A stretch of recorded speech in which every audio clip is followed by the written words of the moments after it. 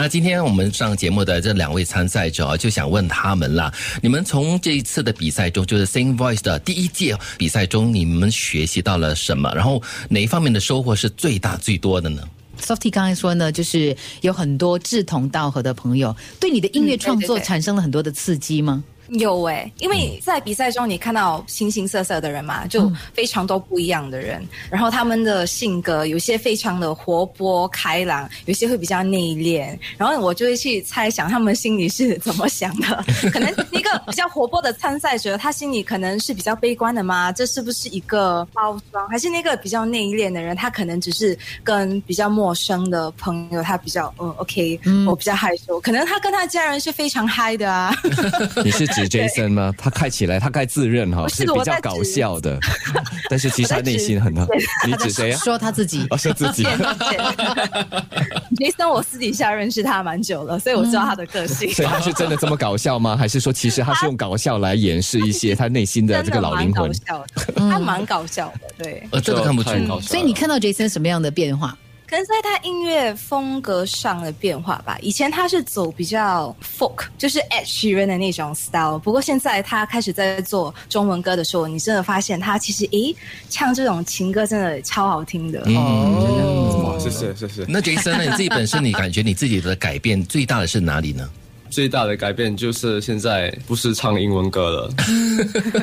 对我来说，唱中文歌是新的挑战啦，因为现在我要注重我的咬字，还有我写歌的时候也是我的能力跟写英文歌的能力真的是差有一点不同。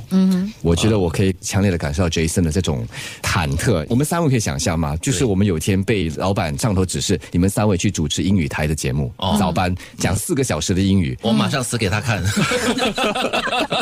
不用，我跟你讲，我们开始不到10分钟，他们死给我们看。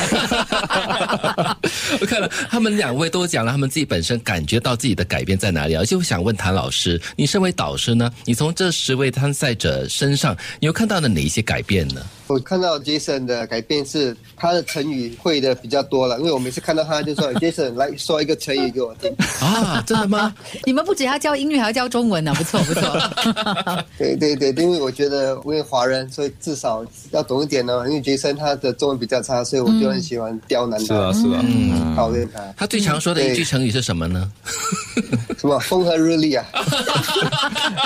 这就是小学程度是或者成何体统怎么样？哎呦，成何体统。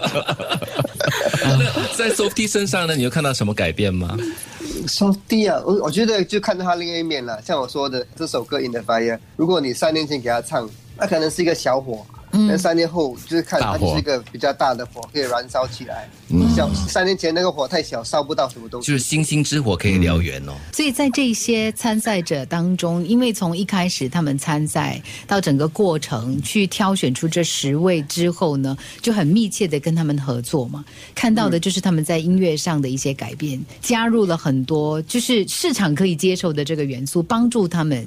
对，除了歌以外，还有歌手本身的潜能跟潜力了。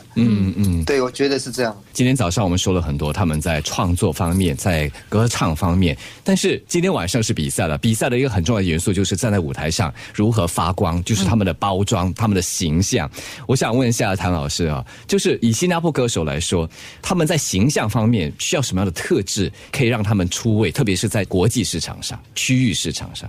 我觉得出位啊，第一我也不知道，就是有很多可能第一是做自己嘛，把自己的主要的特色给发挥出来。因为我觉得说不要去重复去做一些市场上已经有了，比方说这个歌手他就是这个造型，然后你跟他做一模一样的造型，变成你永远是一个影子。所以我觉得说最重要还是你个人的独特性。因为我觉得每个人都是就是很独特的嘛，独立的一个个体啦，哈，对，都有特质，对。之后要怎么去改造呢？那个可能就会专业的造型师来一起配合，大家把大家的经验放在一块，最后把这个成品呈现给全世界。所以今天晚上菲菲不需要再把她的头发染成另外一个颜色，样子就很好了，对不对？会吓死。2位准备的怎么样啦？今天晚上的比赛？顺其自然吧，反正都已经到这个赛点了，就全力以赴吧。Jason 呢？我们都尽力了，所以我就昨天花了比较多时间在祷告啊，but all the best 啦。是，那今天早上我们很开心有2位参赛者啊，当然今天晚上我有10强嘛，还有另外8位，所以有机会的话，希望大家也可以去多多支持他们。对，那今天晚上就是决赛了，会有什么精彩的可以看呢？我们要怎么收看呢？就是今晚其实你们可以到我们的那个社交平台，不管是在脸书、面书，然后或者是 TikTok。总之你就 follow 我们，追踪我们，你就可以找到最 update 最新的一些资讯。follow 你们是谁 ？SingVoice 是吧？对，然后就请 Jason 来说一下，介绍我们。老师发题了哈，现在可以对 OK， 大家如果你们要看我们今晚的 Award Showcase， 你们可以上 SingVoice 的 TikTok 或者 SingVoice 的 Facebook page，我们都会8点半在直播。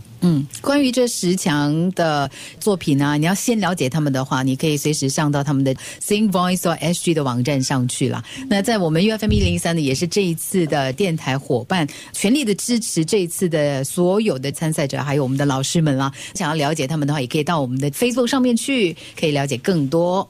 谭志华老师辛苦了，还有其他的这些指导老师，当然还有要给我们的10位参赛者，包括了今天早上的菲菲和 Jason， 加油打气，加油加油啊！今天晚上祝你成功。